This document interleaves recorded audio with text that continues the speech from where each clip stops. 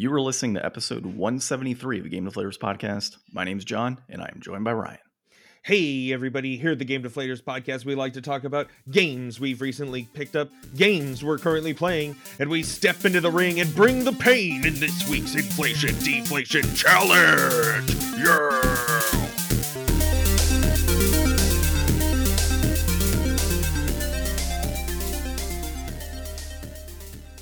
I almost forgot, because I mean, this one we played after we recorded last time, which was nice. And I almost forgot we played this for a second. I was like, what is he talking about? In the ring, bring the pain. I'm like, oh yeah, that's right. Now I could tell the viewers. You remember, brother? Well, it's not really that guy. No, he's not in there. I was trying to come up with like a good intro thing, because like I always like to let, you know, observant listeners, can you be observant listening? Attentive listeners, I guess is the better term. Mm-hmm. You know, try to interpret the game I'm talking about from. I actually saw one earlier. I was kind of going back through and looking at some of my good ones. I had we celebrate 40 years of eating the dead for Pac-Man.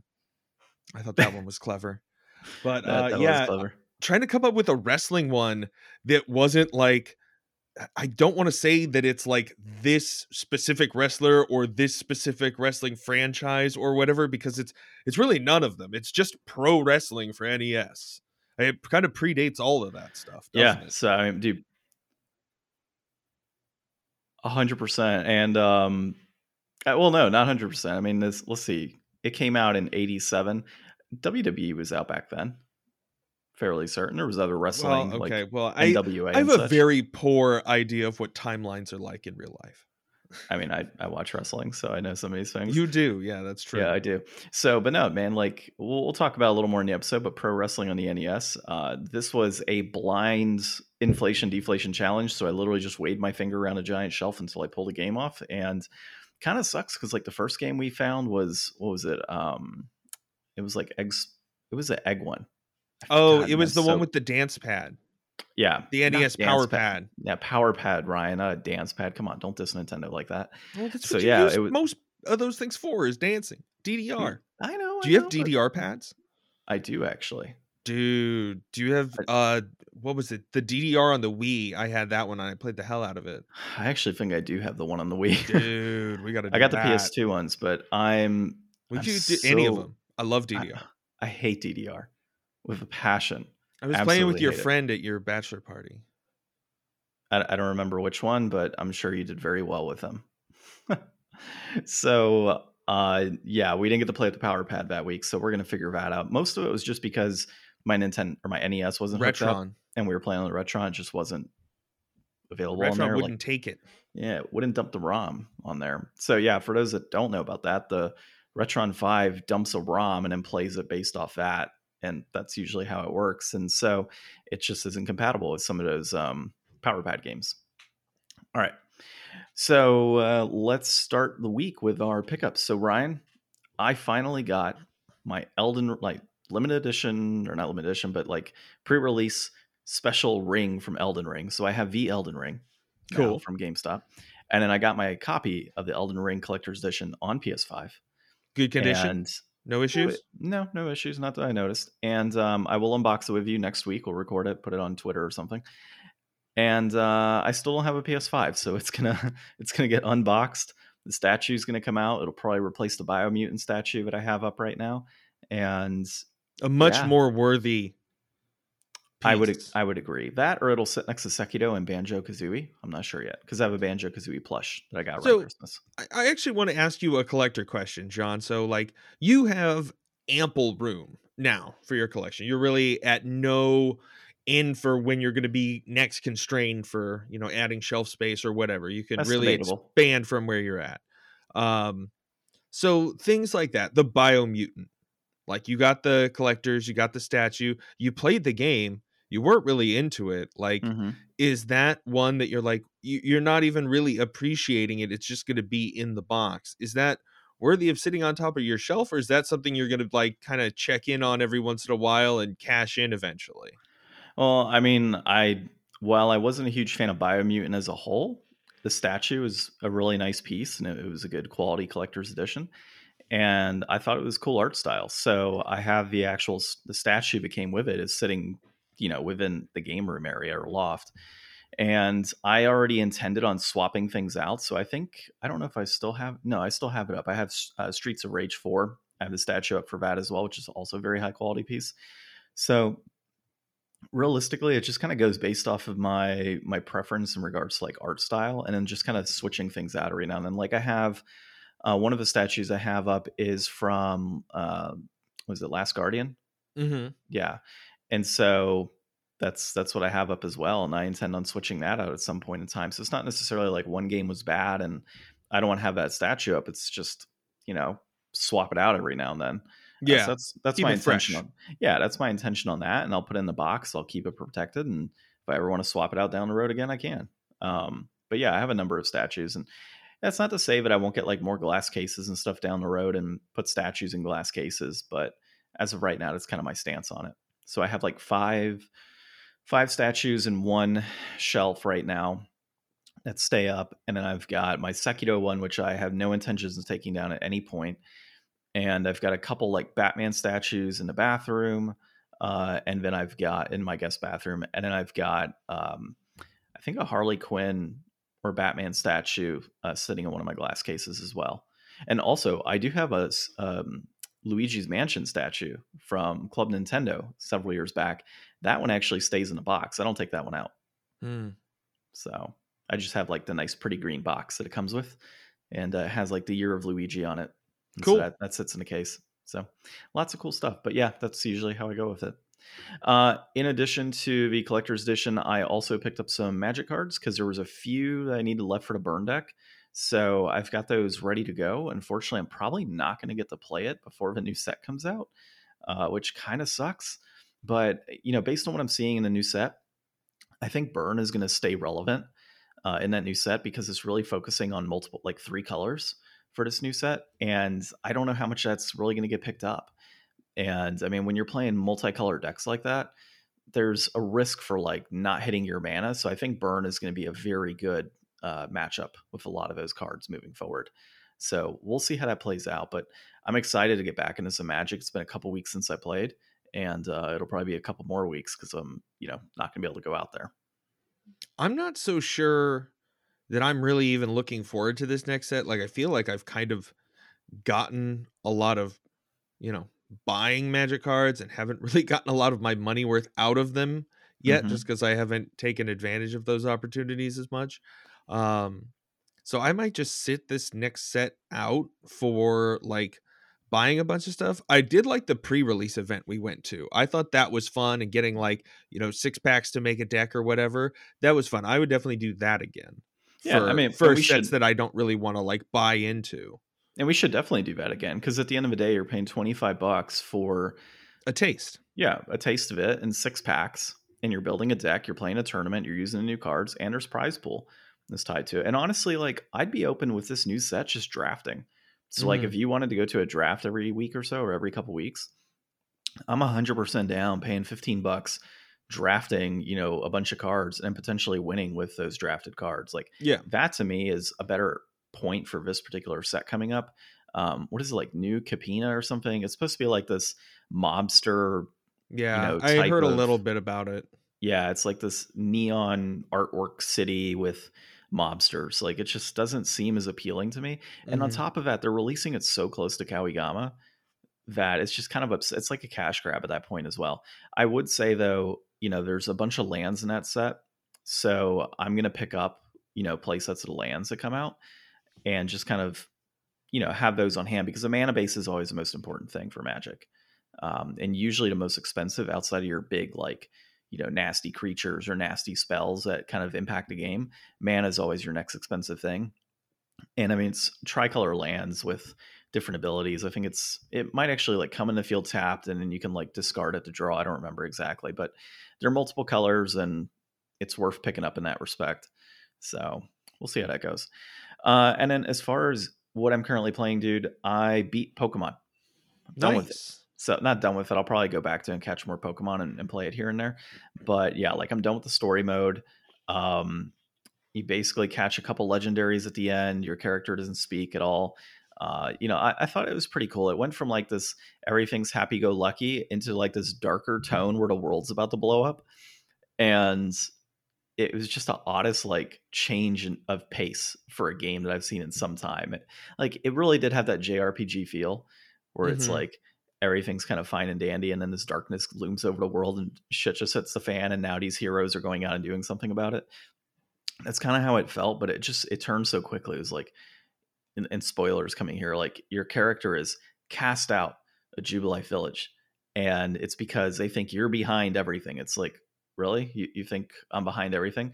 Turns out that the person that, was like, they're trying to put an end to you essentially at the end of the game, like the commander and the guy that like cooks mochi and stuff, like potato mochi, is like, oh yeah, like I'm your enemy. Actually, I'm this secret ninja that's working under this commander this whole time, and now I'm going to stop you from, destroying the world.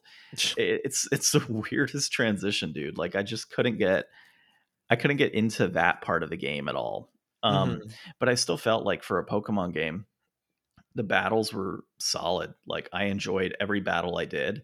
I enjoyed the evolutions, of course.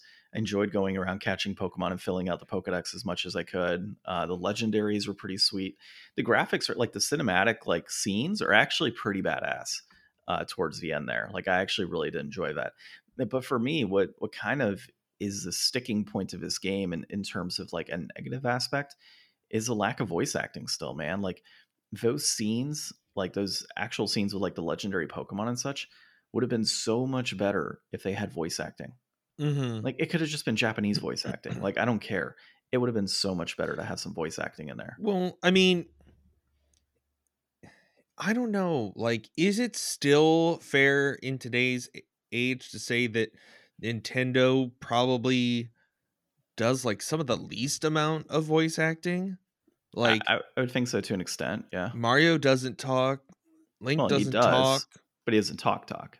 Yeah, well, I mean, like, there's not like you're never gonna have like a cutscene where there's like, you know, big talking with a lot of big Nintendo characters like that. I mean, I I think it's one of those things that we would all love to see Nintendo kind of like step up and actually start doing, Hmm. some things that are more mainstream now. Like Well, it's not way back in the day when that was a regular thing to just have no, voice acting majority of the time. and I understand from a budget perspective, it definitely slashes your budget quite a bit when you don't have to have these voice actors coming in and doing work. But I don't know, man. I guess I can see from a financial standpoint where it makes sense for Nintendo to not do it because they're still selling millions of copies of their games, right? And the Mhm. budget hasn't really gone up any more than it has. So at the end of the day, it's like pay all these voice actors a bunch of money and then have it eat into our profit, or we're still going to sell millions of games and no worries, like we don't care. And I think that's the approach, and that's I've talked about that in the past with Nintendo. Like while they're one of the most innovative companies, they're also one of the least innovative companies in that respect. Like they are not willing to like move beyond what they're good with, and they don't want to like move out of that box, right? Like Sony's always trying to push the bar as far as like graphics and voice acting and level design and all these other crazy things. And Nintendo is just kind of like, hey, we're waiting for that next big gimmick that we can utilize for a console. Like hence why the Switch is apparently going to stay around a little longer than anticipated because they're waiting for that like next gimmick. Like this is obviously working. Why jump into something new when we've got something that works? And I get it, but at the same time, it's not as consumer friendly, I guess, in a sense.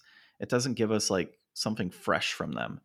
And it is getting a little stale to an extent with another Mario game, another Mario Kart, another Smash Bros. Like it's just the same thing every generation.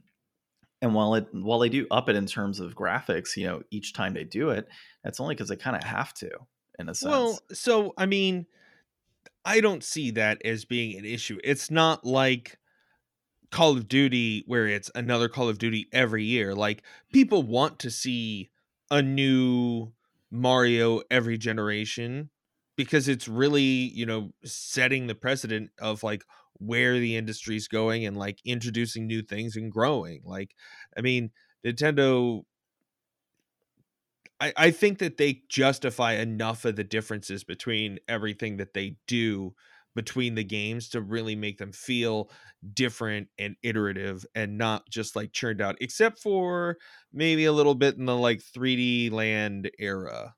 Yeah. Well, and we'll get into a little bit more of that in our second article we're going to talk about regarding Mario Kart.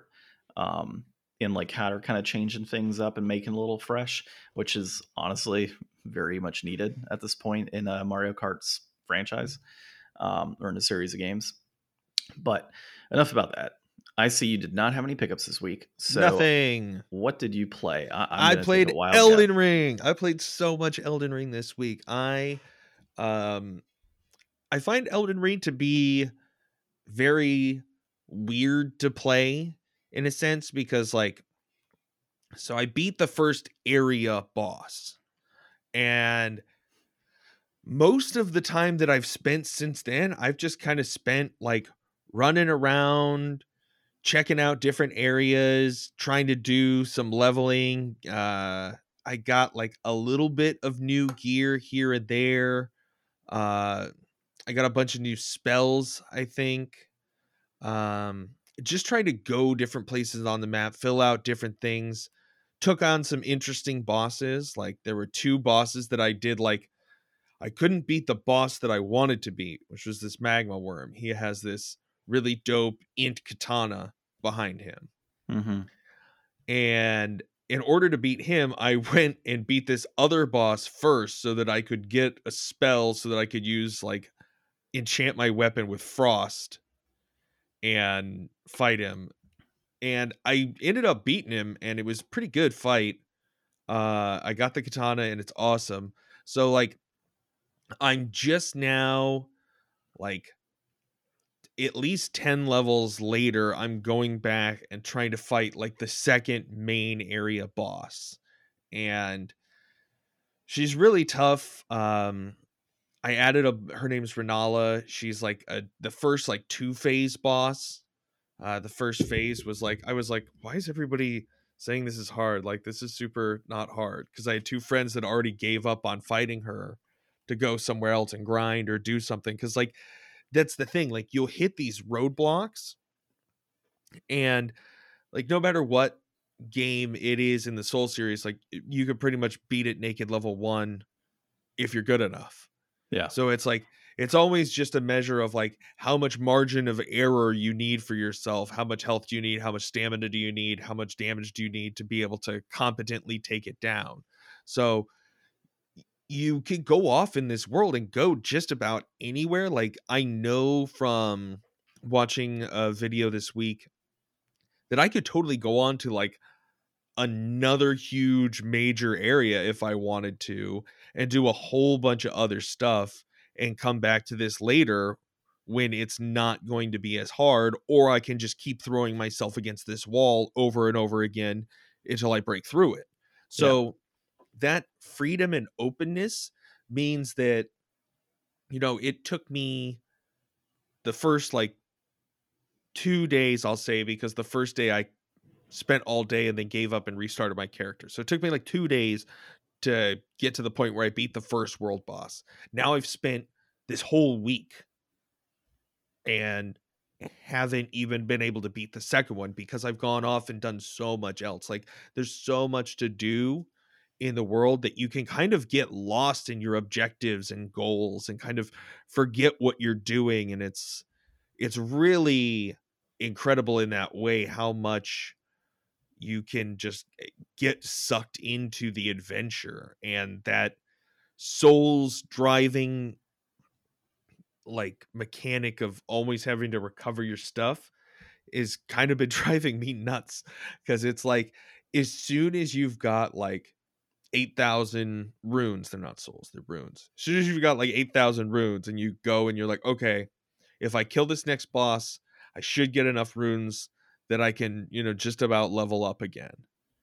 But as soon as you commit to fighting that boss, your runes drop in that boss room. So it's like you can't just go off and do something else or you're going to Yeah. lose those runes for sure. Like you have to keep throwing yourself at that boss over and over and make sure you collect them before you get knocked the hell out.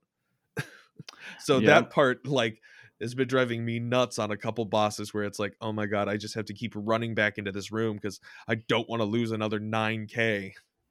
Well, honestly, man, like in the grand scheme of things with that game, 9K isn't too bad. Like early No. on, it can be rough, but 9K in runes wouldn't make or break me. Like, dude, I've lost a shit ton of I mean, souls if in the you're like past. grinding out, like I've not really gotten to the point where I'm like, okay, where can I go to grind? Like I know that there's certain areas like, and I know there's, so spoiler alert for anybody out there. Um, I don't even know the spoilers, but there is this creature in the world that you can kill. It's like a field boss, and it'll give you like, if you use like the item that nets you extra runes, you can get like, I think it's like 80K is like the max that I've read.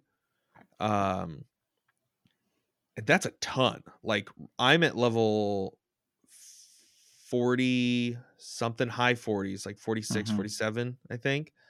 Um, and the runes I need are like probably like 12, 1300, something like that to level up. Hmm. So that would be a ton of levels. But you can't really find anywhere on the internet yet if this is a part of some like later quest line or not. And also if you don't kill the big field boss, it has like minions that it spawns around it that you can kill that are worth a lot. But as soon as you kill it, it stops spawning those minions. So it's like Hmm. you can either grind those out, which I don't know how hard they are, or kill this big field boss and get a ton of stuff. But it's like, I don't know. Like I can always get those runes later. Maybe I'll wait for the internet to collectively figure out if this is going to screw me out of something. Because it's like, I don't want to destroy some really cool opportunity that I'm 70 hours away from right now for a quick, 5 levels. So it reminds me, our conversation reminds me of, I think it was Dark Souls 2 or 3. You go into like these dreamscapes, and there's this one specifically where when you jump into it, there's like this giant, and you're pretty much just kind of battling its legs, I guess, for the most part. And you have catapults of fire and stuff kind of hitting you at the same time. And so you could get like up to like 2 and 3 million souls. Like you just continue doing this pattern. So you equip yourself with a bunch of crap that like doubles up how many souls you get and whatnot. You kill off this giant. When a giant dies, you get like 100,000 souls or 200,000, whatever it was at the time. You get killed by whatever has to kill you. You go back into the dreamscape, collect your souls, kill the giant, rinse and repeat the whole time. Oh, yeah, And yeah, yeah. so, yeah, so I remember just one time I had like 1 million or 2 million souls and was like, all right, cool. Like, this is my final run. And then I'll go level up. Fucking died Oh, before I could get to my no. stuff. And so, it's just, yeah, just the 9K comment just kind of like triggered me from like a crap ton of souls back then. Like, how brutal that was. And it's not like I needed them. It was just more so like I was just trying to like bamf up my character to be like a stupid level. Yeah. And yeah, so, but dude, I crushed that game. That game was fun. So you should definitely look into that one and beating that down the road. You should really just look into all the Souls games and play them and beat them. I mean, I've done Bloodborne. You didn't beat it though, right? No, I just Uh-huh, have to yeah, you fight got to the beat. Moon Yeah, Veil, whatever, and I didn't do the DLC. Dude, go to DLC is so much fun, I didn't think that I could throw myself up against Orphan of Kos. Just didn't think that was going to be worth my time.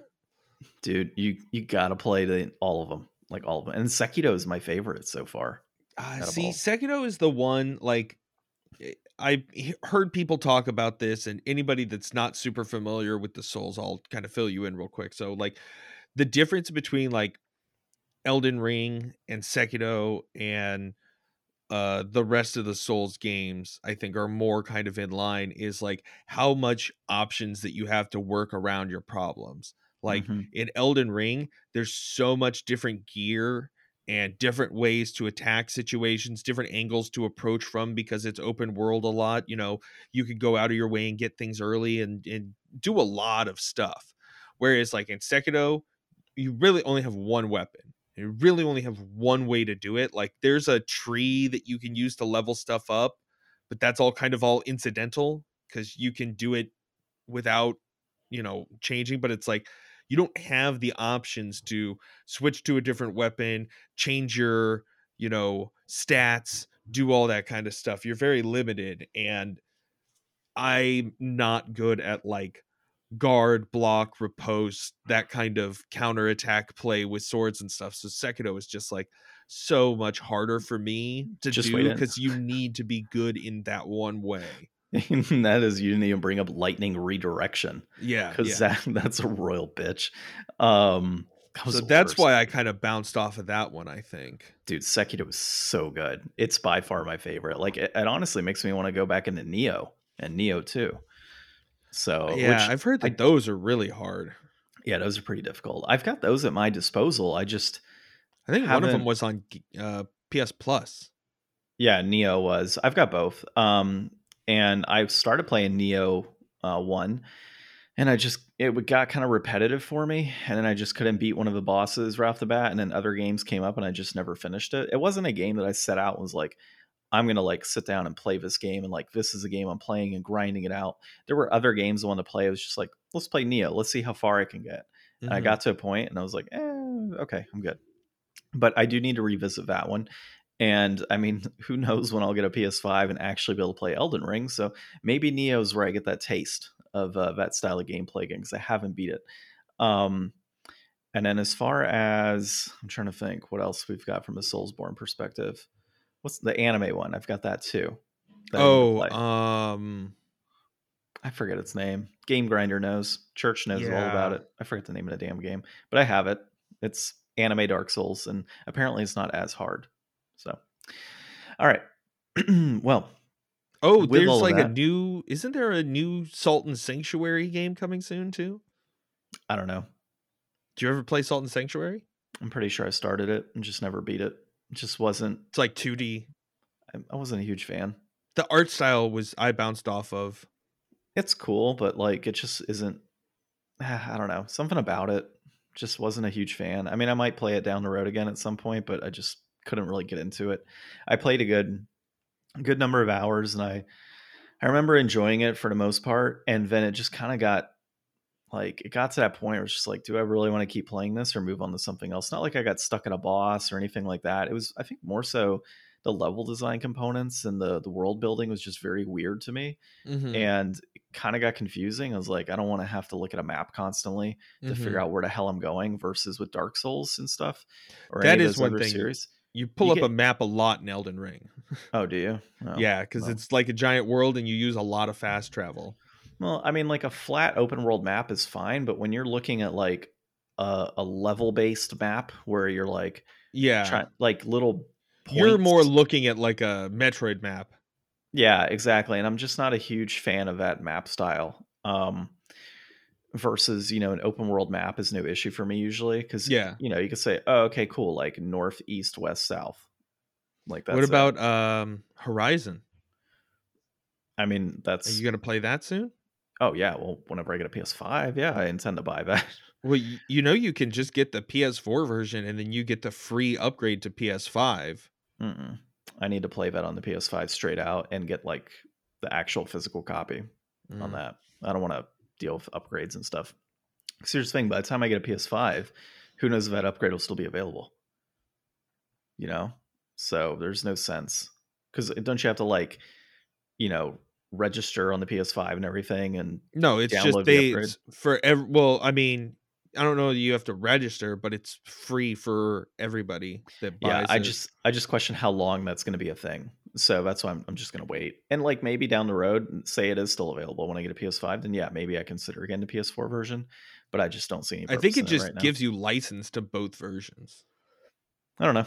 I'm not worried about it right now. As much as I want to play those games, I can't play them. So just gotta wait. They're still on see, that's the thing that I think people are missing out on. Like, it is available on the PS5, but it's probably like one of the best PS4 games ever made.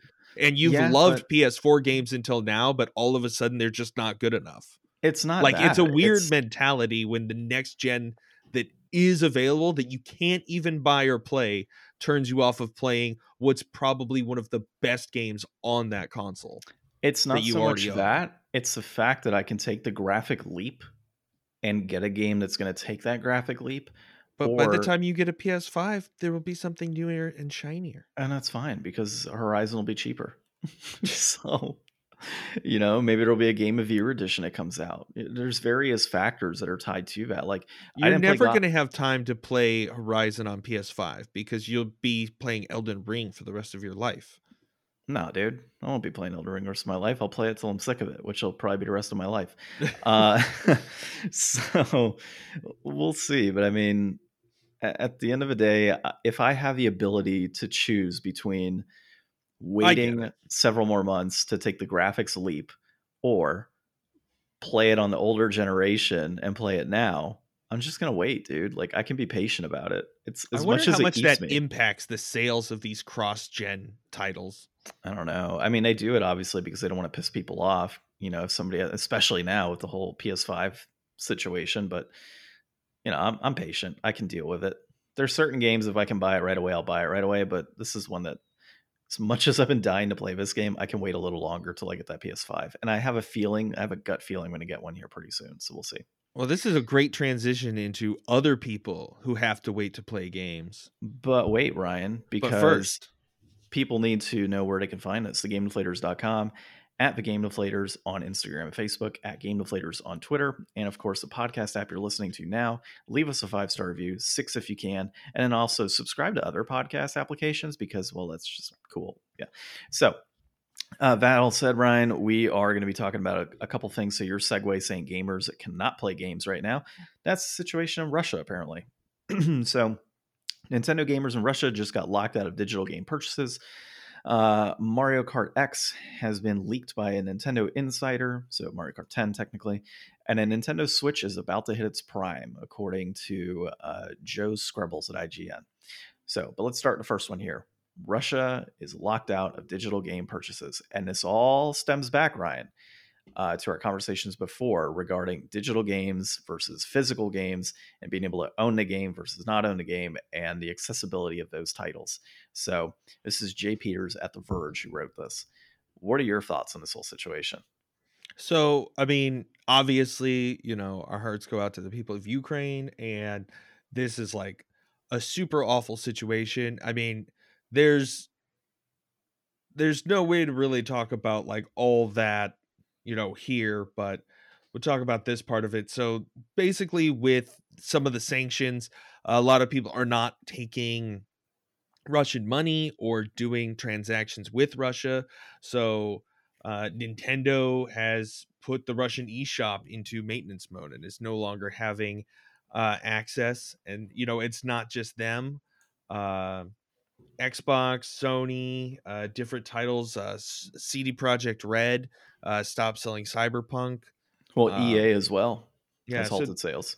there's been a lot of condemnation of these actions, and I mean, it does suck for some of the people in Russia that are losing access to these things. But I mean, this is kind of the thing. We live in an interconnected world, and when something like this happens and you shut down these online systems, it's with they're trying to send a message. They're trying to do something good by doing this, and put that squeeze on from all sides. So it's good to see that what we consider a lot of time to be super greedy people running these companies. We talk about like Bobby Kotick and the heads of some of these places. They work their people into the ground, but at least when it comes to situations like this, they do kind of stand in a united front with other you know leagues and other lines of business and stuff to try to have some kind of effect. So some of it I do question, though, in how much are these companies doing this because they want to versus they kind of have to. And when I say have to, it's because, say, for example, Burger King, right? Say Burger King jumps out and says, we're no longer going to serve, Russian customers. We're shutting down our locations there, right? McDonald's looks bad now because McDonald's has locations. So the dominoes start to fall. Oh, well, Burger King did it. We have to do it now to save face, because otherwise we're going to get backlash here in the US or other parts of the globe. Same thing with these gaming companies, Oh, Microsoft shut down sales. Well, we kind of have to shut down sales now too, because then we're going to be condemned by our own audience and boycotted over these things. And it's going to be a negative reaction. So, I'm sure some of these corporations or some of these CEOs and such are doing this out of the goodness of their heart, and then others are likely doing it because, well, we kind of don't have a choice right now, and we have to fall in line with the rest of the world and how they're handling this. I would never accuse them of doing anything out of the goodness of their heart. I guess I was just trying to say that, their greed has limits. Is a better way of putting it. I don't think anybody's trying to help anybody out, really. Yeah, that makes sense. And the interesting thing about it being in maintenance mode too is, like, it's not, I guess they can't buy games and whatnot. But like, how much of this is, due to potentially the whole MasterCard and Visa thing as well, like moving out, like maybe those are just payment methods that aren't available. And hence they're gonna be like, you know what? We can't take those forms of payment. Now we have to put in maintenance mode and figure things out. I mean, how much of it is With potentially that? the rapid fluctuations in, the price of the currency too. Yeah. I don't know how well, their systems are attuned to account for inflation, but like, Yeah. if all of a sudden you're trying to charge, the same amount for a game on the service, but the money is worth half as much, Yeah. you're effectively screwing yourself out of any real profit there. True. And I do wonder what they're going to do in terms of like internet access, right? Because I know internet access, certain companies have stepped out and shut down their access out there as well. What are like Sony and Microsoft and Nintendo going to do in regards to like gameplay across the globe? Because you would think that Maybe you they've got a bunch want, of server farms hosting for maybe, peer to, or not peer to peer, but like for, access. but I'm thinking in terms of communication, like, I know that they've shut down like Twitter over there and Facebook and other things. They're kind of going this like, what is it? Just closed in-state media type of thing, and or state-run media. And so I do question, like, do Sony and Microsoft and like Nintendo keep the voice communication open so that way a lot of these individuals can talk with folks outside of their own country? I kind of question if that's something that's going to occur, or if like Sony and Doesn't Microsoft, everybody have Nintendo. WhatsApp? I mean, it depends on if they can connect outside of their country, I guess. And then it depends on how many people have like VPNs and such as well. Because like they could still connect via Twitter and Yeah, that's true. Facebook if they have a VPN. But I just wonder like how much of it's for like the everyday individual who doesn't have a VPN or doesn't have WhatsApp or whatever it may be, or can't connect outside. Like, can they connect via like voice communications in video games, or are Sony and Microsoft going to say, we're not going to support anything now? Like that's their next step. I wonder what their next step is. Do we, we've already shut down their ability to buy digital games. Do we shut down firmware updates? Do we shut down accessibility to their servers? Like, what's the next step here, and what's their end goal? I wonder if this is going to mean a greater influx of PS5s to the rest of the world. Maybe. No more PS5s for Russia. That's so bad. But I mean, I could see that happening. Hopefully this whole, situation resolves as peacefully and as quickly as possible. That's all we can really hope for. And, whatever they can do to try to get that to happen, I'm all for that. So more power to them. Yeah, I agree. And, hopefully this ends peacefully, and, I don't think things will ever get back to normal, but yeah, hopefully it's a peaceful resolution here and doesn't blow up into anything else. And, this can get resolved. It's going to be a while, I feel, though. So, moving on to a crossover people are looking forward to. Yeah, potentially. So Mario Kart X leaked by Nintendo Insider. So this is Tyler Fisher, comicbook.com. We just got Tyler on one of these days. Be like, give us a scoop, like right here on the spot, because we reference you a lot. So apparently there is word that Nintendo views that Mario Kart Circuit game that released, which is like RC cars essentially, that kind of can connect to your Switch and whatnot, and you just kind of make tracks around your house. Apparently some folks inside Nintendo see that as Mario Kart 9. Well, they also did the mobile game. I heard that they thought maybe the mobile game was Mario Kart 9. Either of those could technically be Mario Kart 9 if you really think about it. Maybe So, they both were half a game, so and that then they made counts. one. Yes. So one was Mario Kart 8.5 and the other one was Mario Kart 8.5 9. redux over 365 days. Yeah, to equal out to 9 or whatever, however the hell that works out. And yeah, that's how you get your 9. But so the math works, Ryan. It kind of. So some people see that as being like Mario Kart 9, which means the next iteration of Mario Kart would be Mario Kart 10. And just hearing from this little bit of a leak what they're looking at crossing it over with other areas. So it's kind of a soft reboot in that you're not going to see a lot of old tracks. You're going to see some new stuff. You'll see your original characters, but you're going to see some new characters. A true crossover. And I'm thinking, you're going to see Kirby. You're going to see, Solid This is Snake. gonna no, we're not gonna see Solid You're going to Snake, see but this Solid is gonna Snake. be a Come on. giant Smash roster. This is, I mean, we already have Inkling and Link in Mario Kart 8, right? Is there anybody else? I think we need Solid Snake in Mario Kart 10. Okay, well, if Nintendo can pull off, all the licensing stuff that they were able to pull off for Smash, I would say I think Mario Kart has sold more than Smash. I think Mario Kart 8's like probably the best-selling Switch game of all time, right? I don't know, but it probably is, It's given up that there. it's a wider Either audience. way, this is probably the only thing that they could have done to make even more people want to buy Mario Kart. Because there's some people out there that are like, I would play if there was more characters than just Mario characters. Think about So this, this is Ryan. going to change everything. The tracks are going to be way more interesting too. Think about this.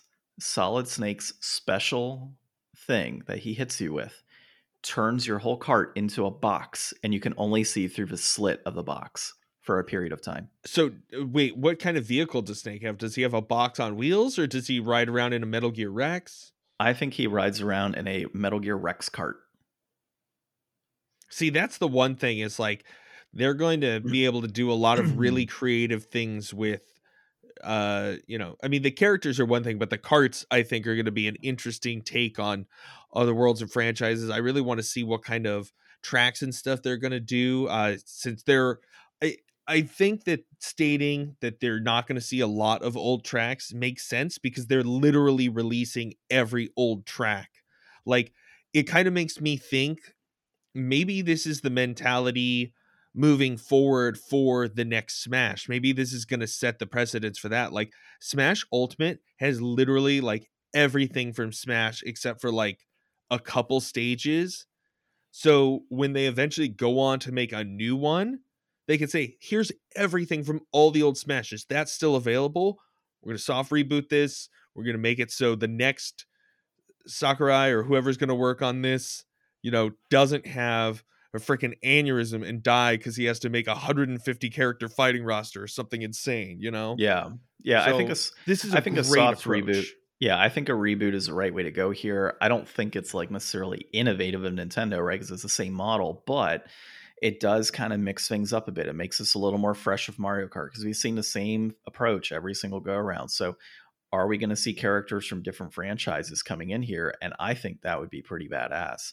A Solid Snake coming in, a Kirby. I don't see Sonic coming in because of like the Sonic Racing.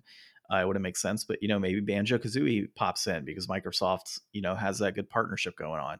So I think there's a multitude of things that they could do. And obviously, it's not to say that Mario Kart hasn't had characters from like other franchises because you have had like Diddy Kong and such in prior games.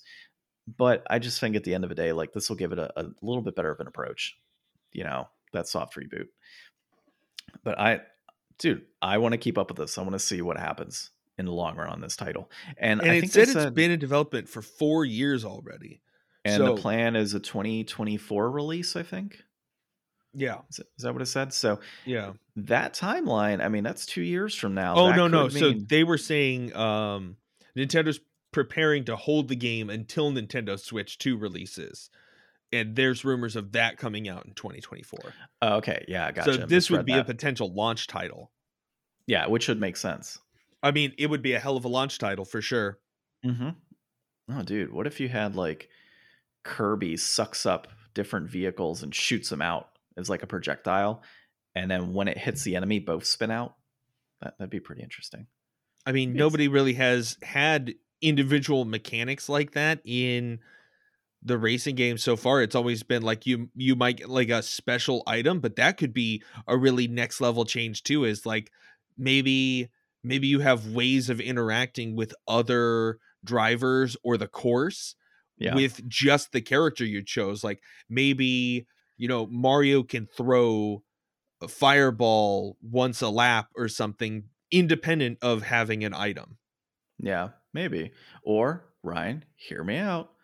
Mario Kart Triple Dash. I'm No. just kidding. I'm just kidding. All of them in a freaking warthog. Yeah, From this Halo. Somebody in the gunner's seat, somebody shotgun. 4-player battles that you can do. Oh man, dude, the possibilities are endless here. Spaceships, Mario Kart with spaceships would be great. Okay, keeping up with Nintendo here, and kind of looking at 2024 here with the date that we were just provided, and that potentially being a launch for this new console down the road. Is Nintendo Switch about to hit its prime? And so that was Joe Scrubbles at IGN that brought this one up. And it's actually through Yahoo Finance, oddly enough. So I guess it was like brought from IGN over to Yahoo Finance, kind of a weird transition there. But yeah, so I mean, dude, when you look at it. Oh, no, the IGN. Sorry, I didn't change over who the writer was for the last article. Sorry, this is me, Matt Smith at Yahoo Finance. Killing me, right? You see what he does to me, people? Like, he does this all the time. You sent me the article. You should have known who wrote it. Well, I don't really pay attention right off the bat who wrote the article. I read the content in said article, which is why I knew about this whole topic. Okay, so long story short here, you've got back when the Switch released initially, you had Super Mario Odyssey, Breath of the Wild, Xenoblade Chronicles 2, Mario Rabbids, Splatoon 2. Great lineup. Like, there's no denying that was a fantastic lineup. But is this lineup coming out better for 2022? You've already got Arceus that just came out. You've got Violet and Scarlet for Pokemon coming out late 2022. You've got Kirby coming out at some point here soon in March. Breath of the Wild 2 is slated to potentially be released. You've got Splatoon 3 is supposed to come out. A new Mario Rabbids game coming out. Bayonetta 3 might even come out. There's a ton of games that are coming out. Yeah, it's new crazy, Mario man. Strikers. Yeah, tons and tons of they stuff. Say and Fall Guys. Are people still playing Fall Guys? I mean, that should have been on Switch day one. I don't know why they screwed that up. Oh, dude, and then on top of that, Sky, maybe Metroid Prime 4.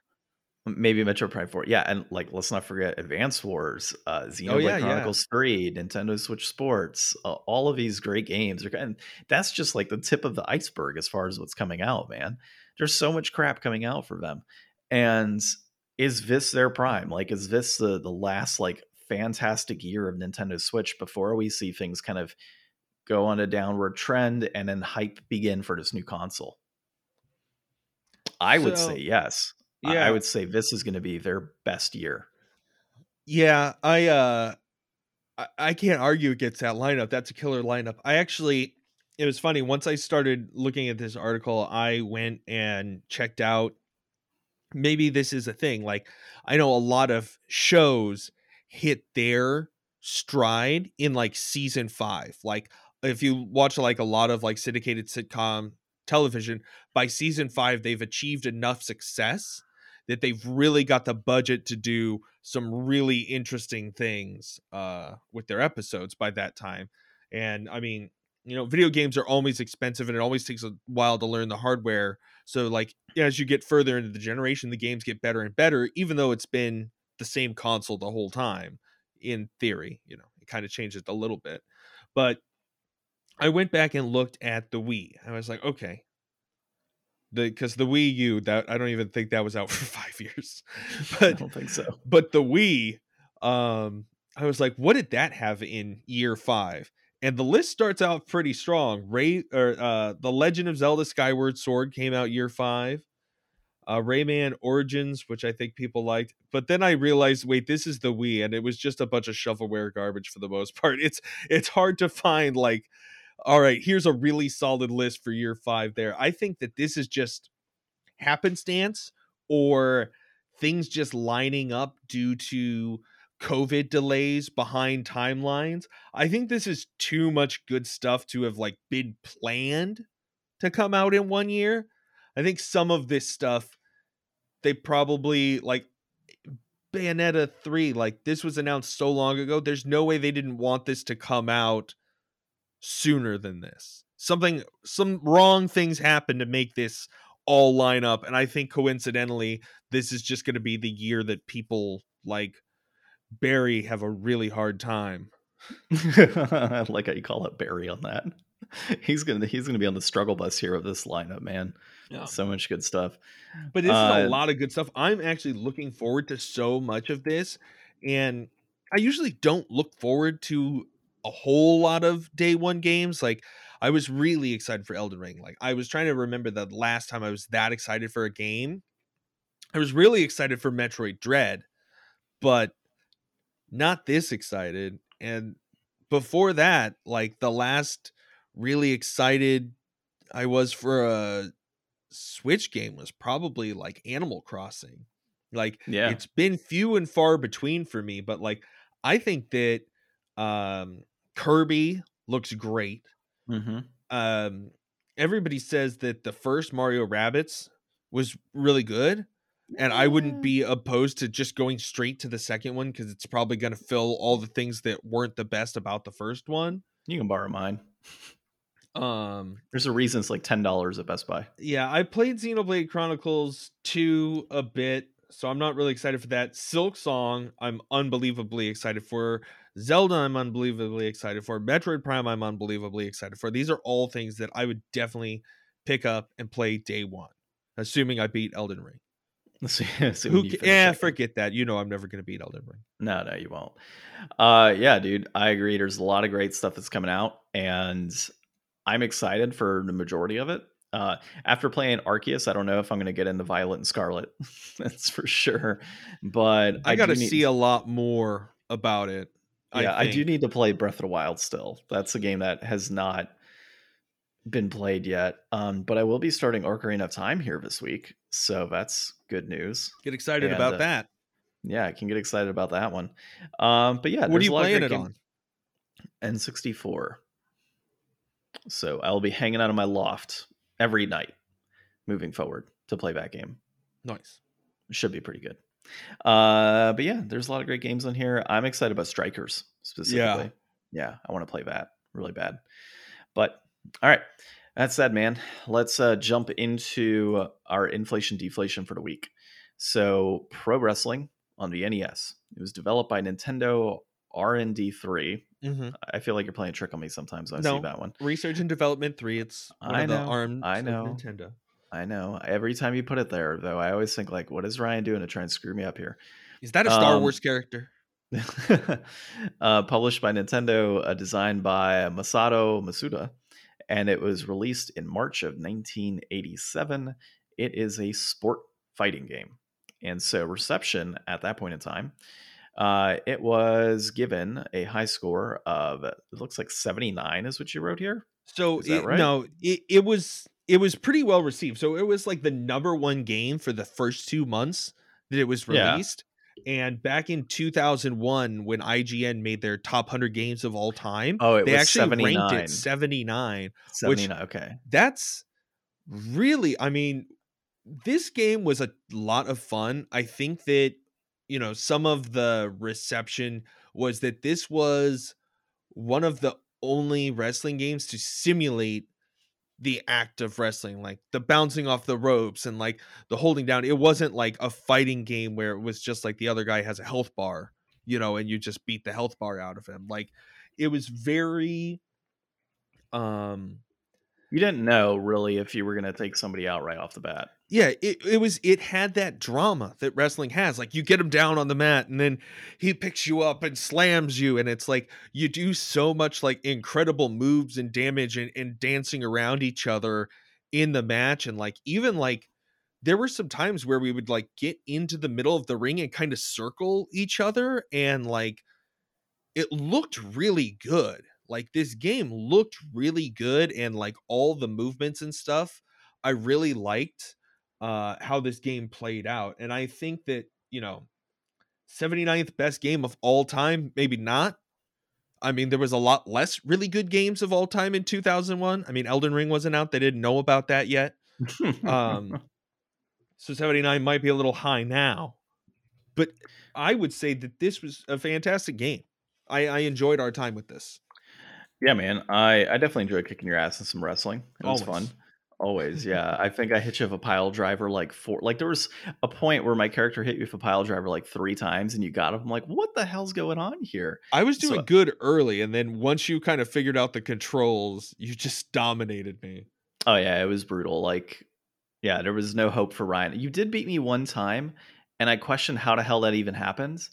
Um, I think it was mainly because it was a first match or kind of learning controls and whatnot. To your I point, knew how to grab before you did. yeah. Well, you And I knew how to was sling me biting into the you with the ropes. merman. That was actually pretty hilarious where he kept biting me. And then I think your character was doing the mandible claw multiple times, which was a lot Oh of yeah, the fun. claw hand, yeah. Yeah, but once I got a hold of it, man, I was just like knees to the head, throwing you into the ropes, and it was great stuff. But the one thing we didn't figure out is if there was a way to get up on the turnbuckle. Yeah. I I mean, I you could get don't think out there of the was. ring, you could throw people out of the ring. There Yeah, was a I didn't lot see of any way to do depth that. to it. Like I'm always surprised going back and playing NES games just because I never really had much exposure to NES games. I always assume them to be more primitive than they are. Like I was so impressed with River City Ransom the first time I played it. I was so impressed with Metal Storm the first time I played it. And I was like, wow, the NES actually had a lot more high quality titles to offer than I thought of as a kid. I thought of like, Mario 1 and Duck Hunt. Those are pretty, in the grand scheme of NES games, pretty simple. And I thought most of it was that way. Well, and for every pro wrestling game, there is a Bayou Billy, unfortunately. God, Bayou Billy, man. We'll have to revisit that one. That actually wasn't too bad. It was so Uh, hard. it was hard, but it was actually kind of entertaining. Um, so yeah, man, my overall thoughts, I guess, on this game was graphics were great, the music was great, the gameplay The was great. music was great. I think it went through whatchamacallit, like I think it went through Japanese rules as far as wrestling's concerned. I don't know too much about that. Like the count out was up to 20. So I know most modern day wrestling, the count out is 10, but I think in But it was Japan it's Mario 20. seconds. Well, Mario seconds, true. I think the legitimate count out in Japanese wrestling, I think, is 20, if I'm correct. Um, but that said, gameplay, it was a lot of fun, dude. I wanted to sling you into the guardrails in the game. We didn't really get to do that just because of time constraints and stuff. But we had a tie at some point. We both ended up counting out in one of our matches too, because we were just like, oh, well, it's counting us to past 10. So let's see how far we can get. And it hit us to 20 before we could get in the ring. So that was fun. But I like how each character had their own individual specials. They all had their own individual background, their own strengths, which is, of course, what you want in a wrestling game.